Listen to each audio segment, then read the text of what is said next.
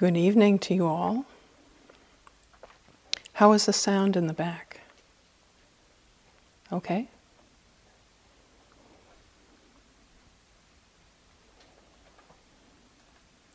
In the last talk that I gave, the talk on dukkha, I started with a little bit about the Buddha's own biography. And I talked about how he was raised in luxury and kind of cosseted or protected from many things in the world that might stimulate the re-arising of his bodhisattva intention, and how the father's scheme fell apart, and the Buddha at a certain point was really struck by the impact of old age, sickness, and death. And that's the point where he left and began to look for a teacher. He wandered and he wound up finding a teacher who taught him concentration, and he practiced concentration and succeeded with it. Actually came to the level of mastery of that particular method. And at that point he told his first teacher, "This isn't it. This hasn't done the job. There have been many beautiful, wonderful states, many powers that have been developed by this practice, but there's still suffering in the mind." And even though his teacher responded by basically saying, please don't leave. You've surpassed me in your practice. You've accomplished more than I. Will you please stay and take over the school? Become my teacher? The Buddha said, "No, I've got to continue on. I've got to find what ends suffering." And he went to a second teacher who was also a master of practice, and learned from him everything that he had to teach, and again quickly progressed and came to the point where he understood everything that was being offered. And he found that it still hadn't released his mind. And even though the teacher asked him to stay and asked him to take over the school again, he said, "No, this isn't it. I've got to continue. I've got to find my own way." And this led him into a further practice period, which became the period where the Buddha practiced what are called austerities, where he kind of swung to the side of punishing the body and trying to make the body surrender so that he could become pure spirit or some such idea, letting go of all the pleasant states that he had cultivated in the concentration practices. And it's said that he got to the point where he was actually very close to death, where he had taken this way of viewing things as far as it could go, and he found that his mind still wasn't liberated. And at the point where he was about ready to pass away, he realized that this wasn't working, that this wasn't the path either. And he began to take food. And it was only when he recovered his strength, when he sat under the Bodhi tree, the night of his awakening, and turned the power of his altruistically oriented, bright, concentrated mind towards the question of what causes suffering and how it can be released, that he really had his breakthrough. He really became what we now call the awakened one, the Buddha. When he saw what causes and conditions go into the creation of suffering, and what causes and conditions can incline the mind to release the craving that flows from delusion. So it was really in this seeing into causation, this deep inquiry into what is happening and what follows upon this kind of way of relating to experience, and what follows upon a wiser way of relating to immediate experience, that the Buddha found his own way of liberation. He came to understand the conditional nature of arisings. The teachings on dependent origination as well as the teachings on the Four Noble Truths and the Eightfold Path, are all part of his explanation of how things work together. These were all the fruits of his own direct investigation into the truth of things. And when I say into the truth of things, I mean his direct investigation into his own immediate experience, as well as his insights into the experience of others, which reinforced his own clear seeing into the fathom-long body and its workings. When I talked at another talk about the 5 spiritual faculties, I mentioned that faith was one of these, and in fact, faith is the very first of these. And sadha, the Pali word for faith, is closely allied with confidence and trust. So the word itself is translated as faith, but it has a different twist from faith as we often understand it in English. In English, for instance, we might have associations that faith would be something like the Apostles' Creed, right? Some sort of statement that you would make about what you believe, what you've been taught as part of your own religious heritage, but it's not like that in Buddhism.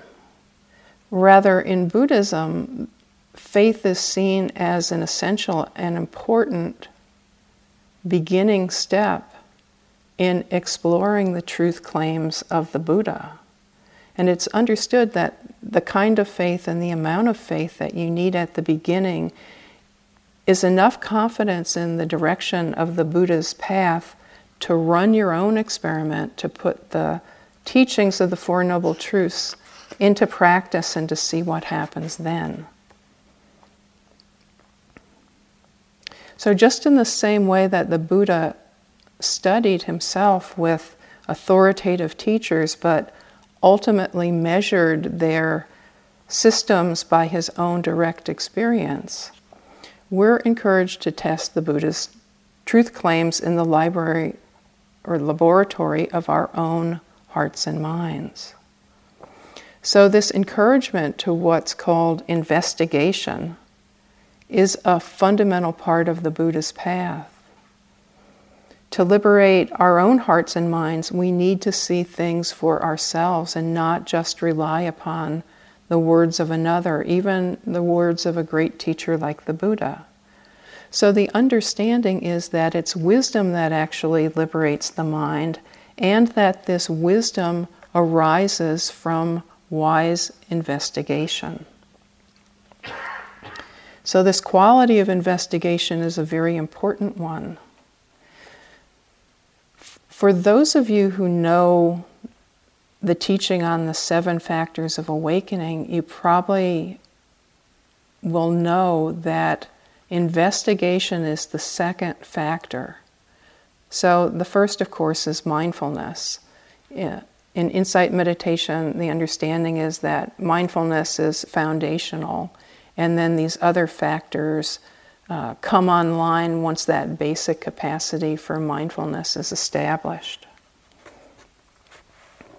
So investigation is the second factor which inclines the mind towards insight, following behind sati.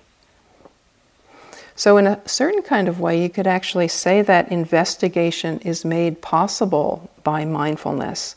Or you could say, in the context of mindfulness meditation, investigation is what mindfulness supports and how mindfulness is applied. So this investigation is what mindfulness does with what it contacts. It illuminates the object, the meditation object, allowing it to be recognized and known in its specifics in real time.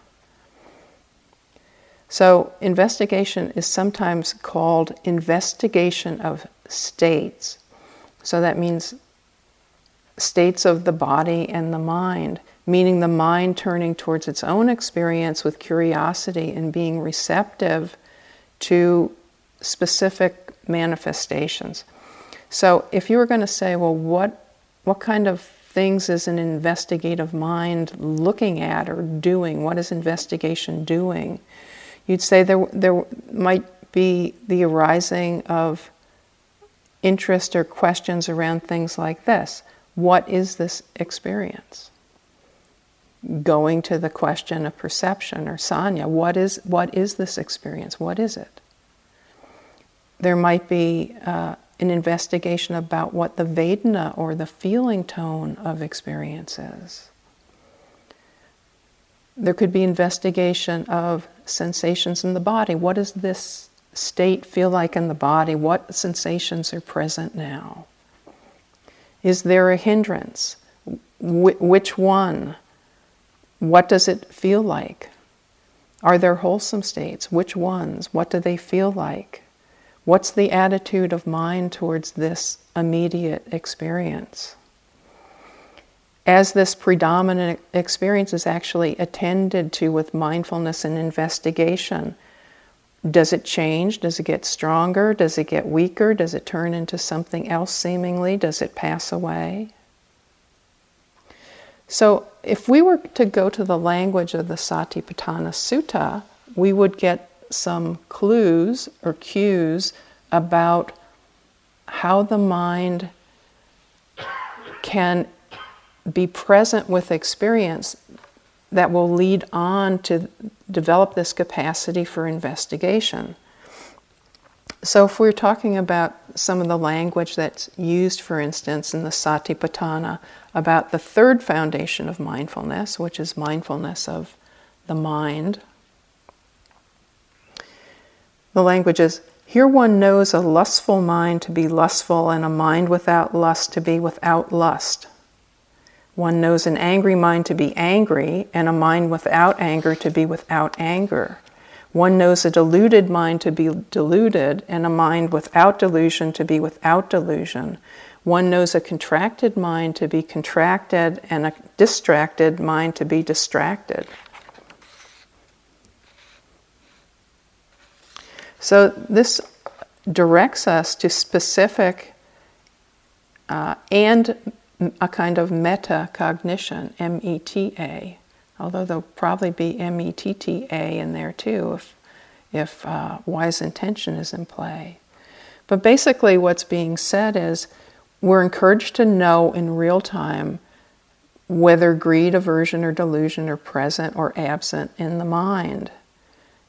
And I say this is a meta-cognition, M-E-T-A cognition, because it directly inquires whether suffering or the causes of suffering are in operation right now. So notice the language that's being used. So we're not being asked to notice whether we are an angry person or where all that anger came from, right? We're just being asked whether X, Y, and Z are the case right now, right? Is there anger in the mind now? Or is there not anger in the mind now? Is the mind contracted right now? Or is the mind not contracted right now? Is the mind distracted right now? Or is the mind not distracted? So this is a little bit like relating to experience like a weather forecast, right? Is it raining now? Is the sun out? Is the angry mind out? Is it not? When we attend to angry mind, then what happens? So there's a kind of matter-of-factness in this inquiry. Whether there's anger or whether there isn't anger are equally acceptable observations. So the point isn't which one there is, the point is that you're connected enough to the experience to be able to say. So you're investigative in respect to this axis of anger or not anger in this particular case. So there's no story attached to the report. It's more like a just answer the question. So is this the case or is this not the case? What is the case in real time?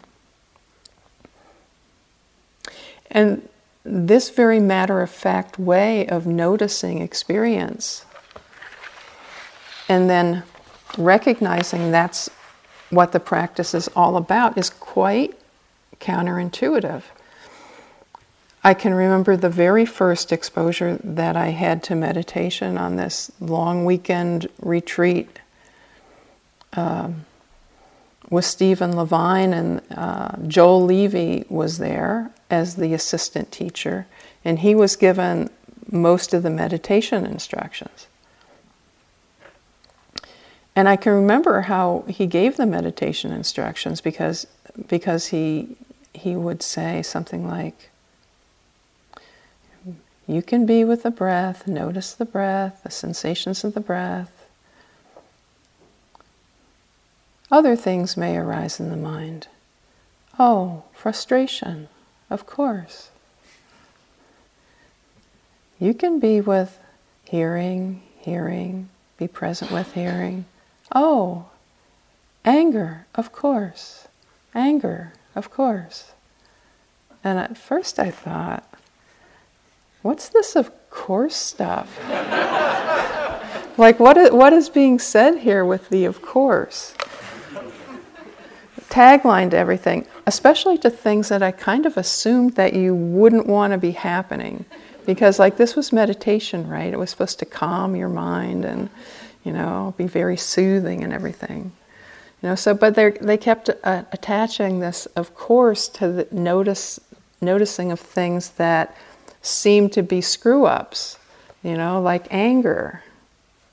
But it was very clarifying, that first set of instructions, and very skillful, I now realize, because it clarified to me that we were supposed to just say and acknowledge and notice and note what was being known in real time, and that it was okay for things to be the way that they actually were, which seemed really kind of weird, but it was clear.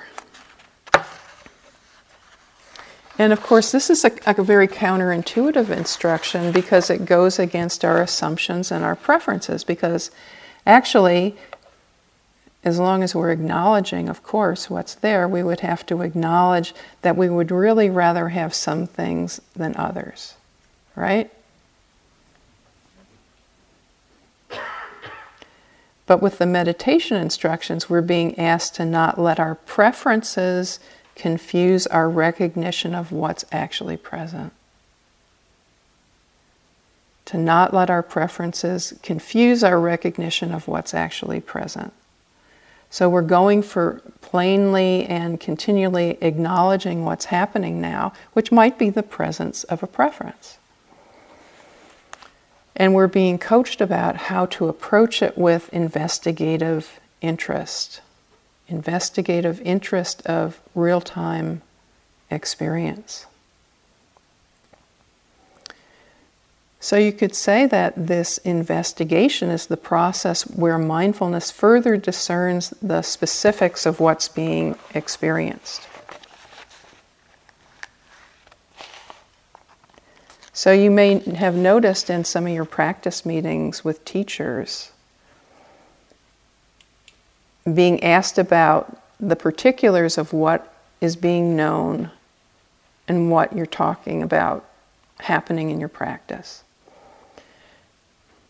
Oh, and when that arose, what was the Vedana, right? When that arose and you attended to that set of sensations in the body, how would you describe them? Did they have a center? Did they get stronger when you knew them? Did they move? Right? These are all kind of coaching questions that can come up in the practice meetings that are doing a couple things. One is helping you to describe your experience within a practice or a dharmic framework.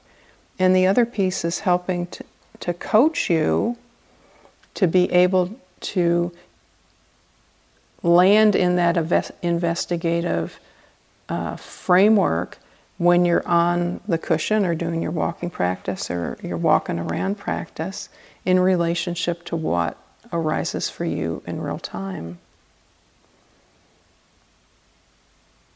So, and it also allows a teacher to get an idea about whether the relationship that you're having with experience actually is a mindful relationship or not. So we all know that there's a certain kind of way in which awareness can be present, but the mind isn't actually mindful in relationship to what is happening. If we consider that mindfulness is receptive and connected and relatively free from greed, hatred, and delusion, and that its role is to bring things into view and to illuminate what is known and recognized, you see that there has to be mindfulness established before there can really be investigation. But the two feed back upon each other and are mutually supporting, mutually reinforcing. So investigation, when investigation is going on, there's a few questions that investigation poses. There is the what is happening now, and there's the how is it happening. So if you realize that investigation is the process by which discernment is cultivated and established, and is the process by which mindfulness illuminates the particular specific aspects of individual experiences and how experiences condition each other, you start to realize this quality of investigation is the same one that the Buddha applied in his own process of awakening. And in a certain kind of way, this whole process of doing insight meditation is us running a guided experiment through the same terrain that the Buddha himself followed in the process of learning to see the conditioned nature of things and how the mind can release itself. So let me talk a little bit about the third foundation of mindfulness and investigation there, because that's kind of a tricky area, the third foundation of mindfulness. So, in the third foundation, there are things like mental arisings like thoughts and emotions and memories and intentions and perceptions. These arise and are known and held in practice. When I say held in practice, there's a pointing to these being recognized in real time as they arise and as they're predominant. And these, being seen as events.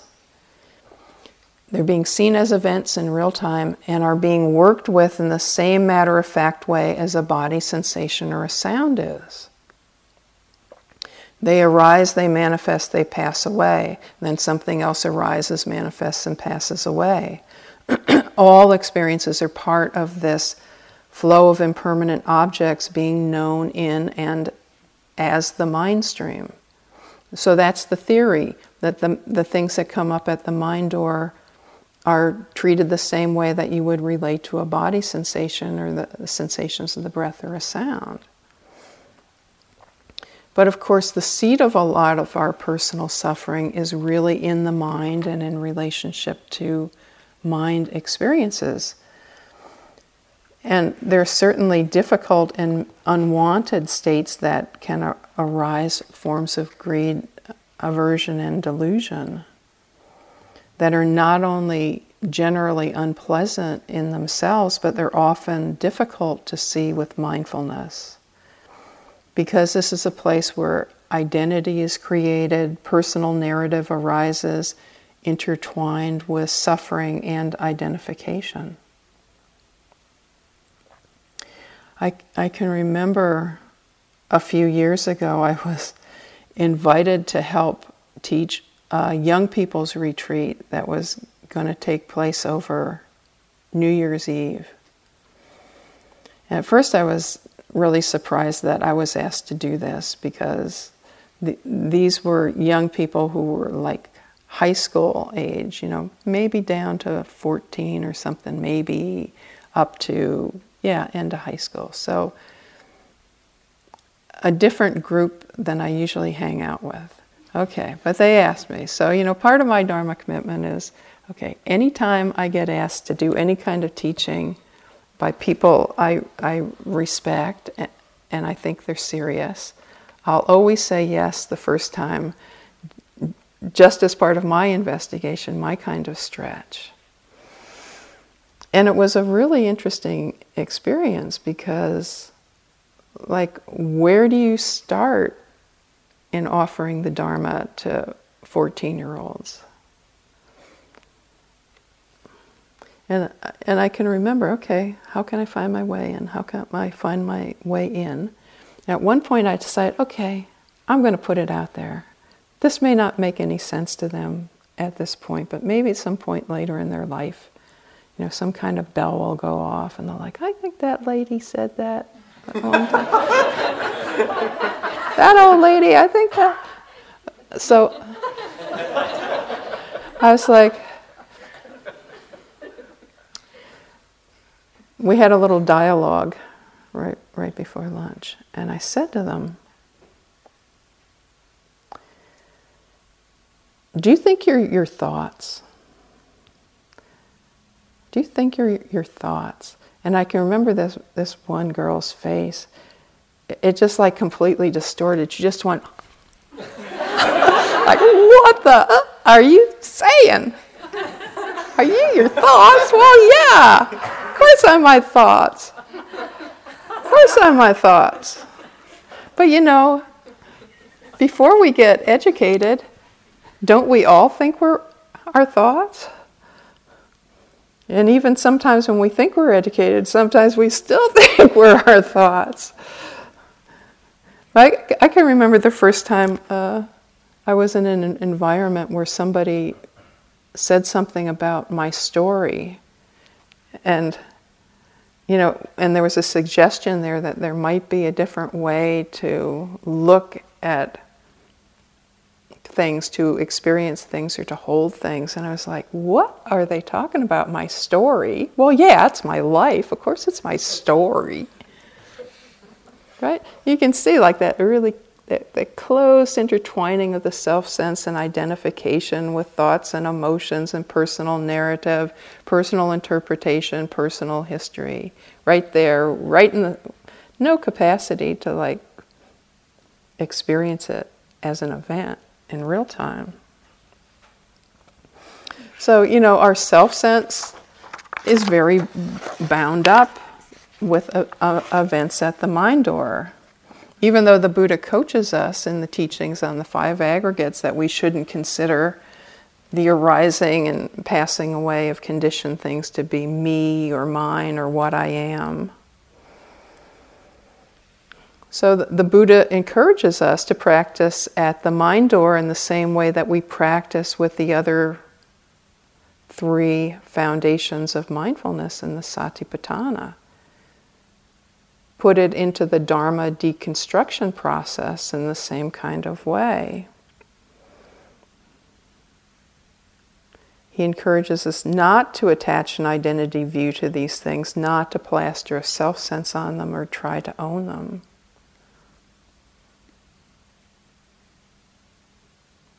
But, this is not organic to us.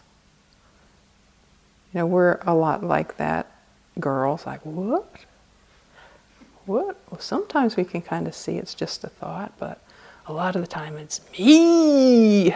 It's me we're talking about. But,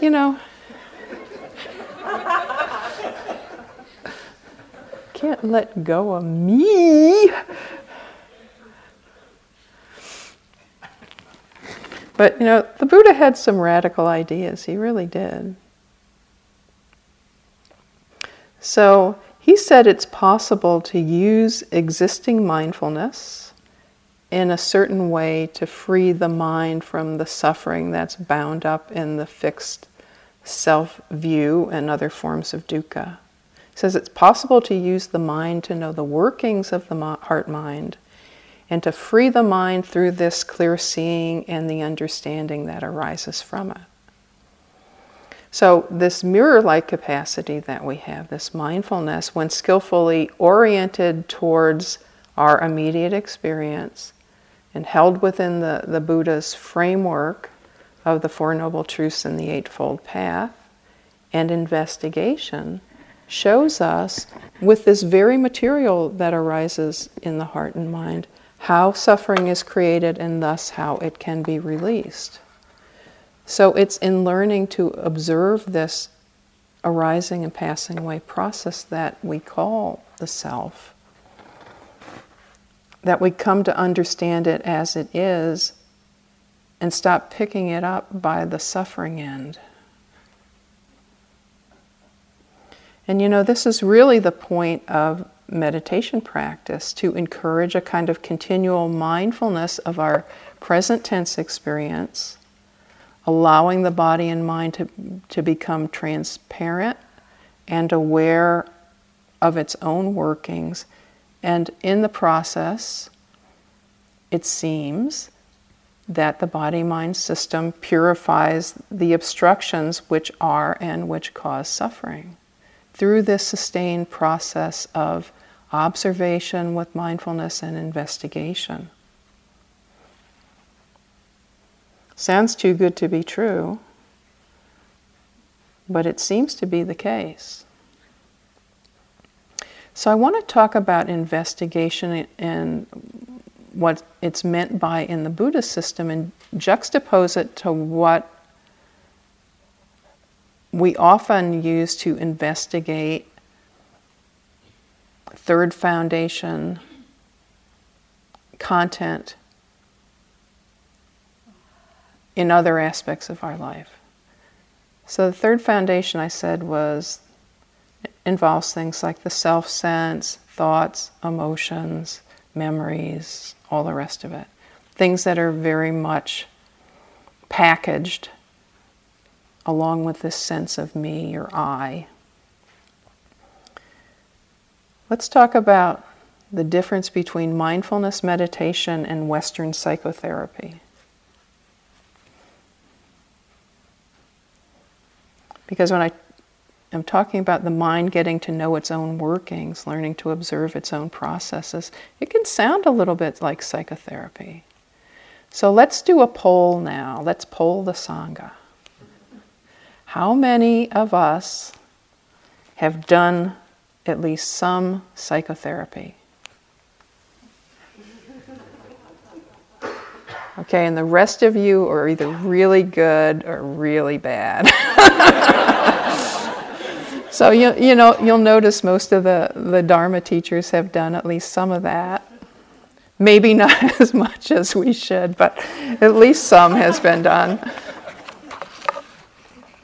And there's some overlaps between mindfulness, Vipassana meditation, and Western therapy.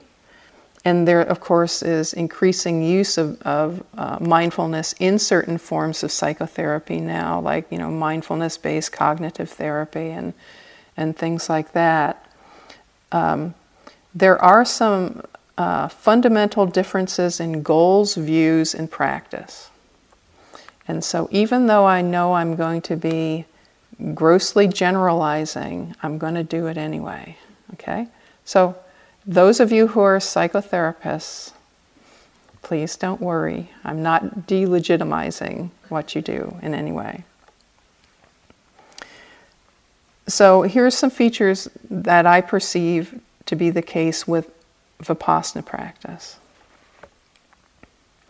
Present tense orientation. So the question asked is, what is present versus where did it come from? Second point for Vipassana. Investigation is of the presently arising experience. So you generally don't dig under and into things to find out why it's present. Remember, I said earlier, weather report, what's happening?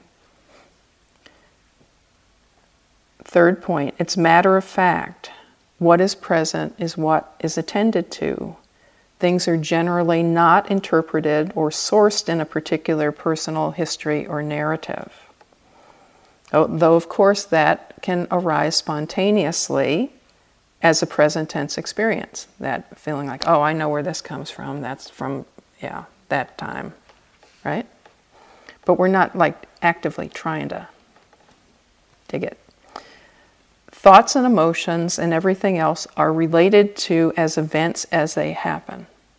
Related to as events as they happen.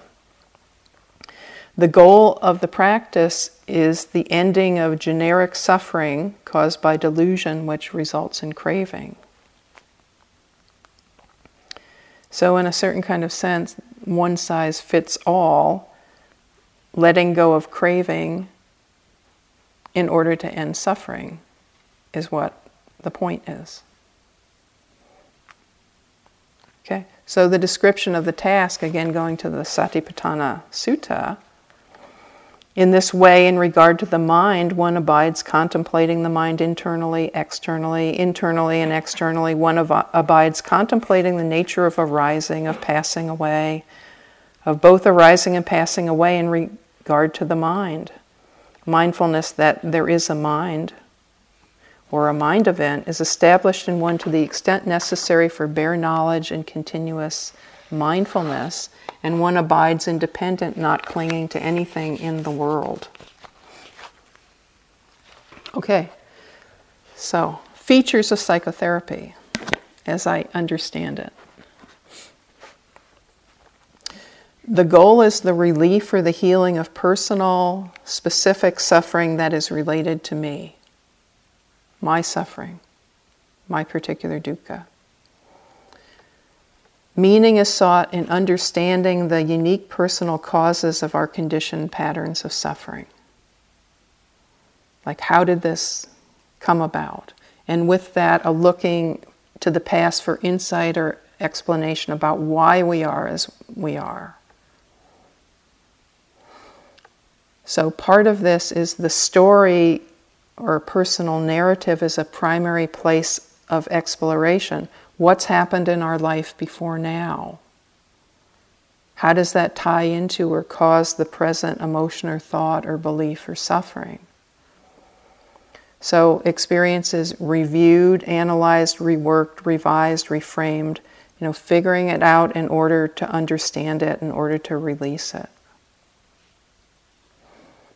So those are two overlapping but quite different approaches to address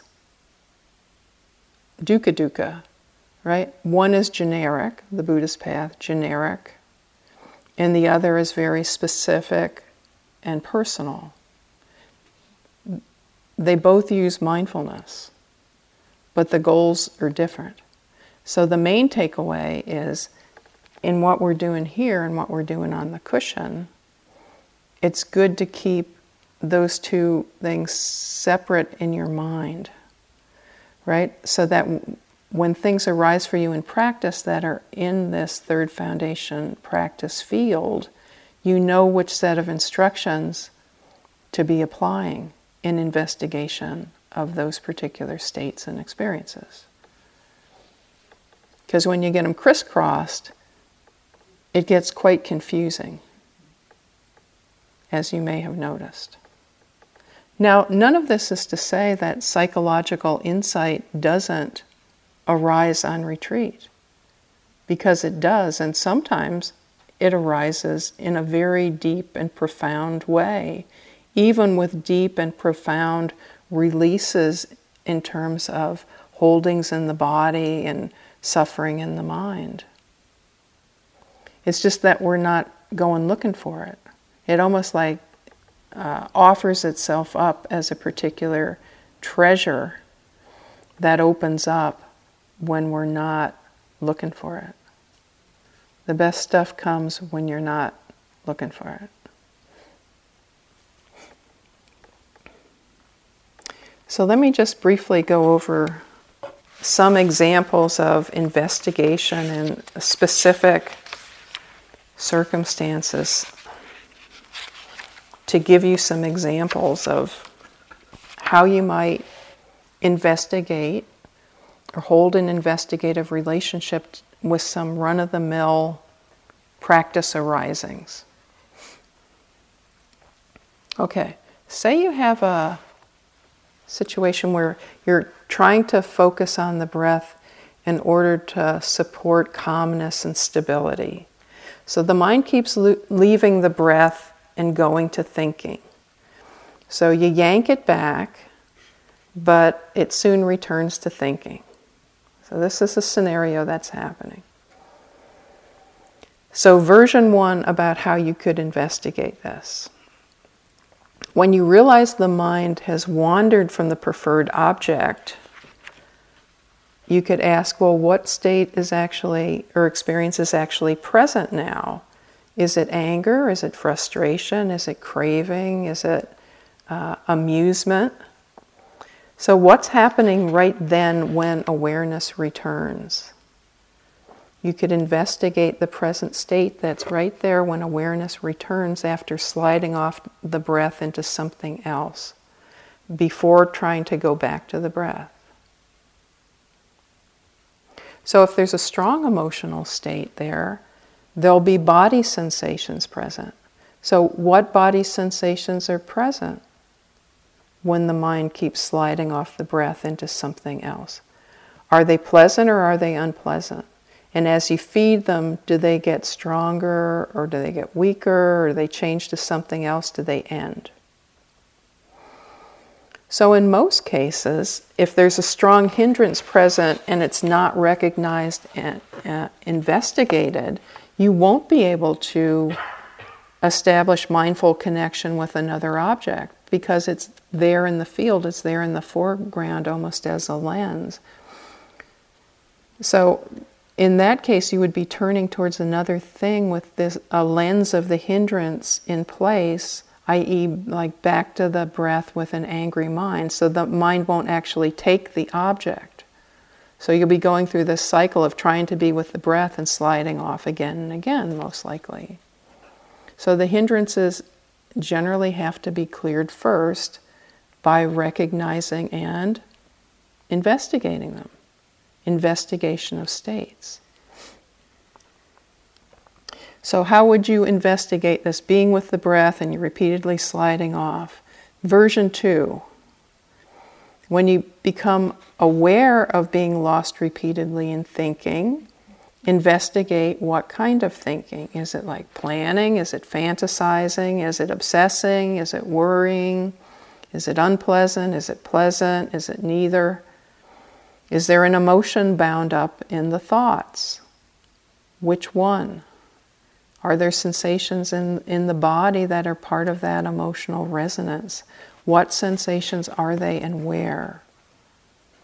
What's the attitude of the mind towards this experience as it's happening in real time? Is there clinging? Is there craving? Is there aversion? Is there self-judgment? Is there a view this experience is not legitimate or is wrong in some kind of way?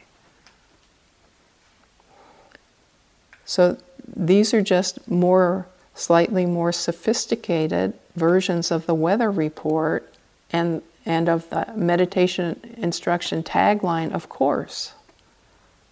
Right? This is the mind taking mindfulness and using mindfulness, turning it towards immediate experience and noticing particularities as they reveal themselves, not needing to dig around underneath it or try to find more, but just inclining the mind to recognize within this kind of framework of investigation.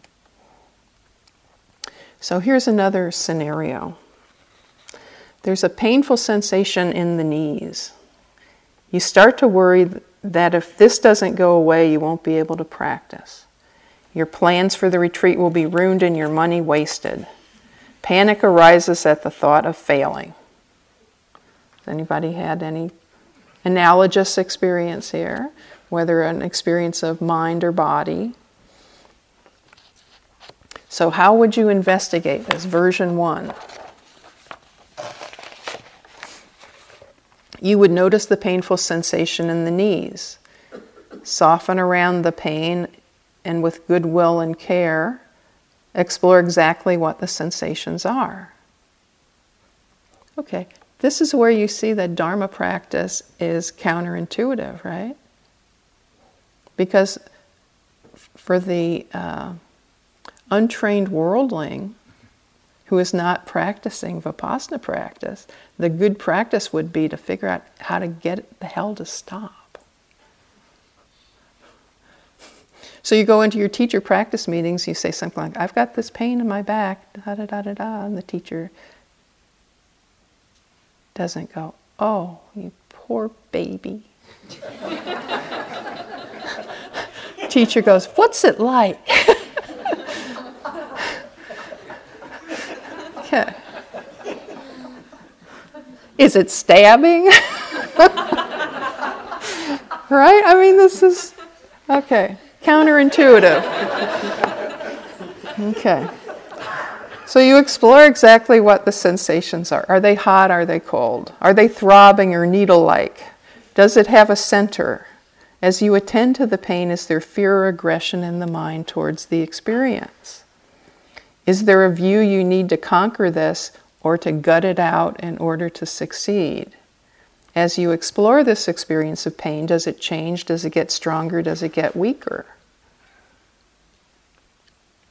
Is the attention being given still mindfulness, receptive and interested, or is there aversion in the attending to things?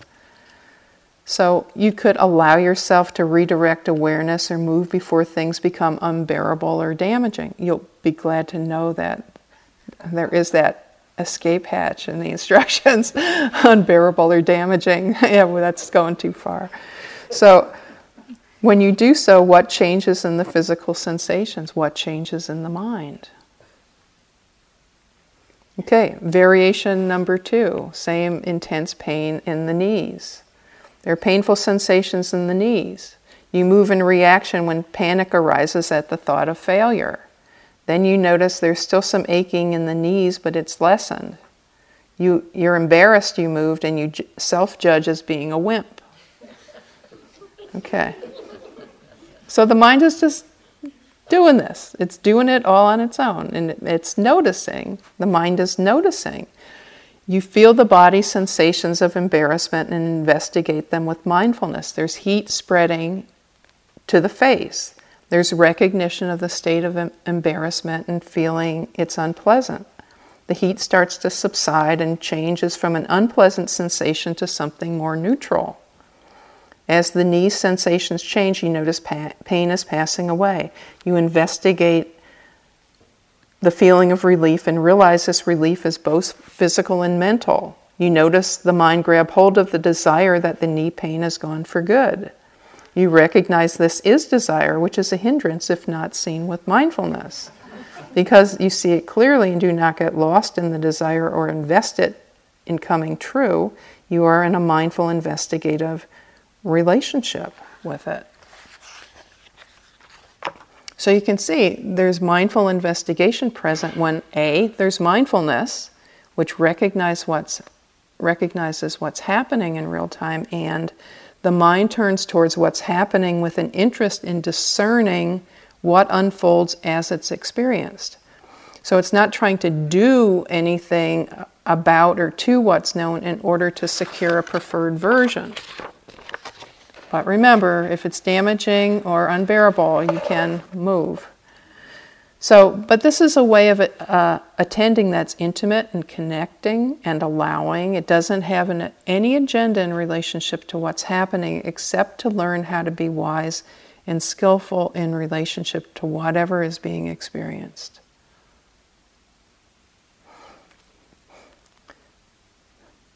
So let me give you an example of a more subtle kind of experience. Feeling bored. I don't suppose that's come up at all.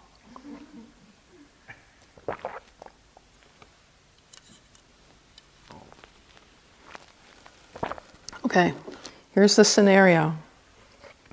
Nothing is happening.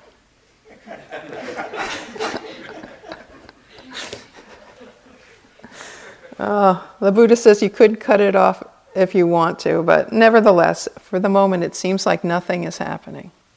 Okay, nothing is happening. I'm so bored. My practice has been the same for 20 years. Nothing is improving.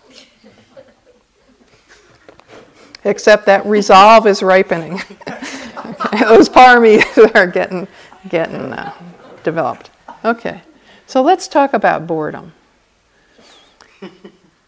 So boredom is a state which sometimes arises when there is a lack of connection or satisfaction with available objects. So this discontent can be investigated as a hindrance and or as the threshold of an insight.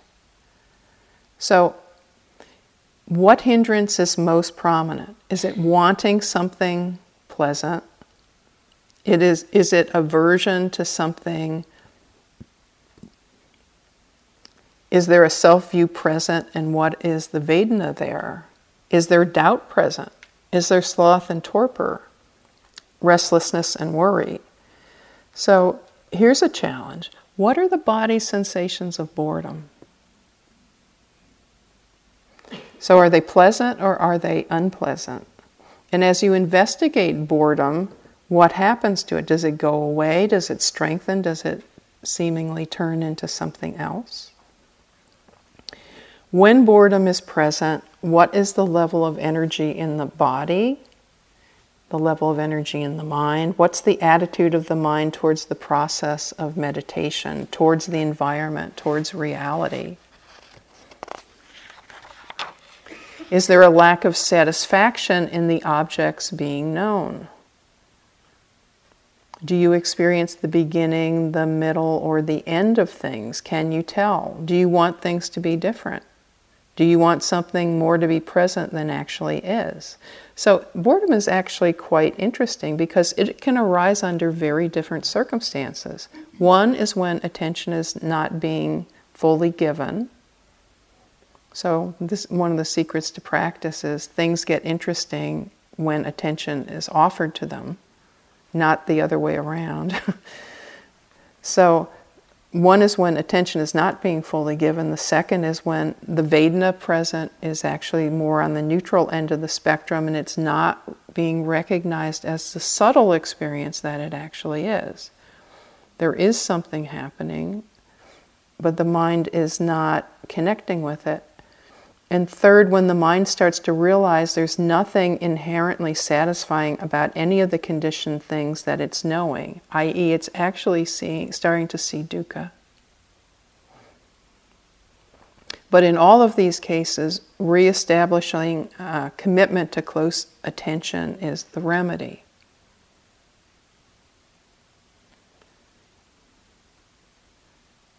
So, this quality of investigation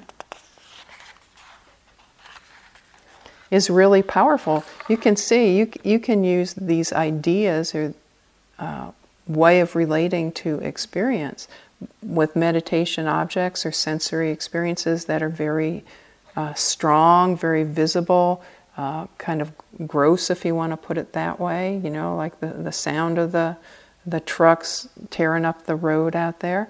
Or you can use the same kind of inclination of mind to investigate things that are present in real time that are actually very subtle, difficult to know sometimes, difficult to even name.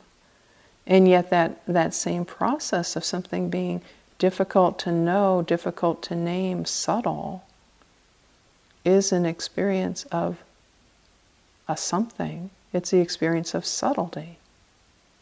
It's not a non-experience. It's just not as vivid as other things that we might know. And in a certain kind of way, this process is all a development of capacity of mind, both towards greater and greater range in connecting with experience, broader and broader range of things, but also increasing depth in knowing what is actually present, including the refinement of the mind towards being able to perceive more and more subtle kinds of things.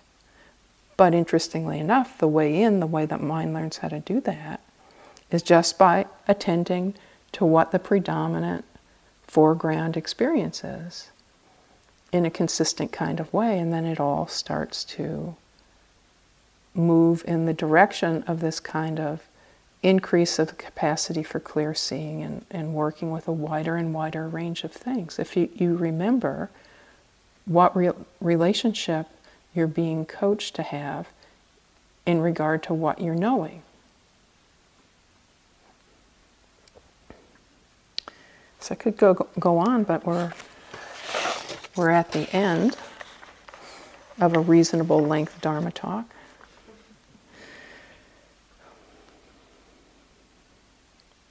So just to say, in order for the mind to wake up, to liberate itself from discretionary human suffering, there's a need to learn discernment.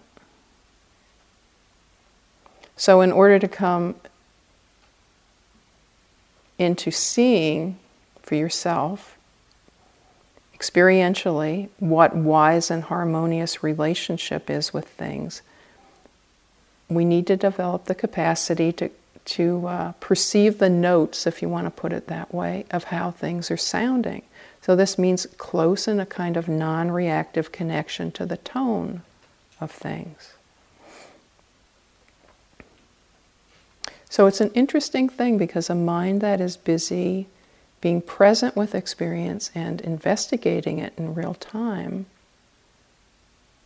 has this capacity to come into non-resistant harmony with experience, right? Because the energy that formerly would be taken up in reactivity to what is happening is instead going to the knowing of it, the interested knowing of it. There's not enough left over to rebound off it or to reject it when the mind is closely working in that kind of way. So this is the way in.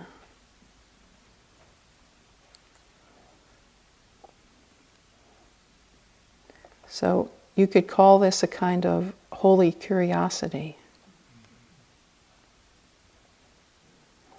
How fantastic that just by learning to attend in a sustained kind of way to what we know in real time, that the mind's many delusions begin to unbind themselves without needing to go through the oversight of our usually dominant conceptualization mechanism. This is all a way of moving that really dominant way of function to the side and including it when it arises as part of the foreground or predominant experience, as part of the field of knowing. But to give ourselves the opportunity to develop this, what is usually a subdominant way of knowing things, giving ourselves the opportunity to really work directly there with this real-time, very simple way of knowing and being present to things. So this is your opportunity to learn how to do this, to learn how to do what the Buddha himself learned how to do, and to run your own experiment in seeing whether the truth claims that he makes in the Four Noble Truths and the Eightfold Path are actually so. But you will know it through your own direct experience, which is the most reliable kind of way. So I would really wish that for you.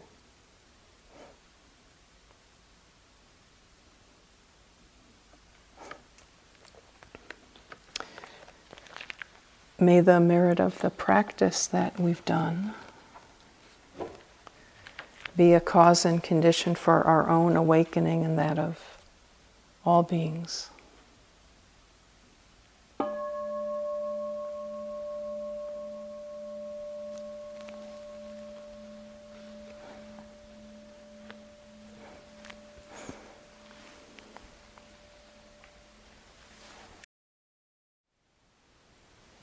Thank you for listening. To learn how you can support the teachers and Dharma Seed, please visit dharmaseed.org/donate.